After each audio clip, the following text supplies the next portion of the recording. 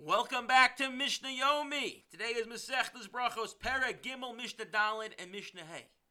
Mishna Daled, and through the end of this Perek, we're talking about different types of tumah that are emitted from someone's body. Mishnah Daled talks about tumas keri.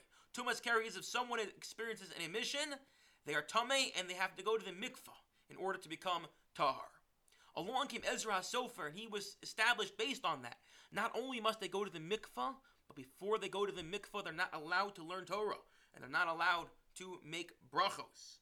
However, afterwards, subsequent to that, this was too difficult, and therefore the gezerah, this gezerah of Ezra, did not take hold. The Mishnah is talking about the in-between period, between when Ezra was matakin that one cannot learn Torah, one cannot make brachos when they are from tumas keri, and before the gezerah was revoked. Says the Mishnah about Keri Mahara Belibo Ve'enu Mevarich.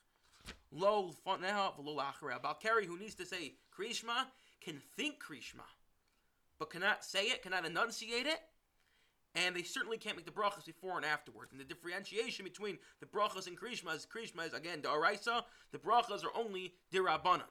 So why are they thinking it? So either you can say they're thinking it because again it's a D'Oraisa obligation, or because what is that like? Everyone around you saying Krishma and you're not saying Krishma, that's sending the wrong message. And therefore, at very least, think Krishma, even if you cannot make the brachos. Similarly, when it comes to Birchas Hamazon is D'Oraisa, that's the source in the Torah that one, after they eat and they're satiated, they must make a Birchas Hamazon, so they should think it, but they shouldn't say it. Rabbi Yehuda says no.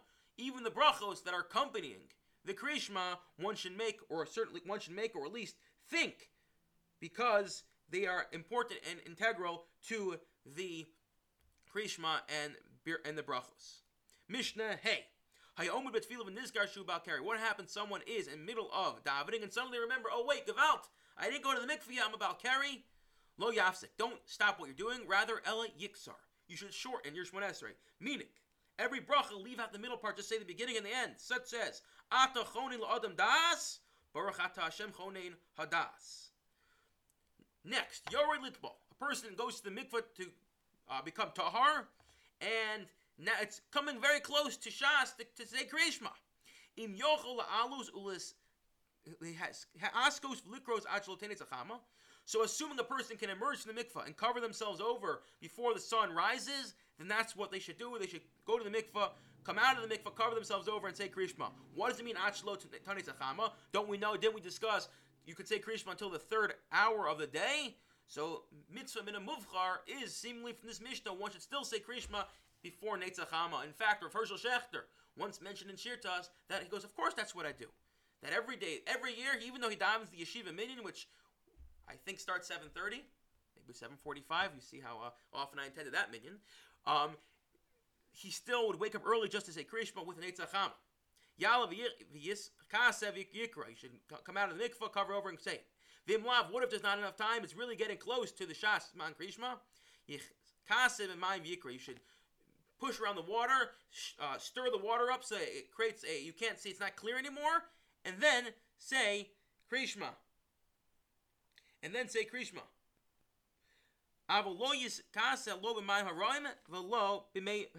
this applies all the time. We should not cover yourself over in dirty water, in foul-smelling water, and not in water that's used for processing flax, which is a very foul-smelling water and disgusting water.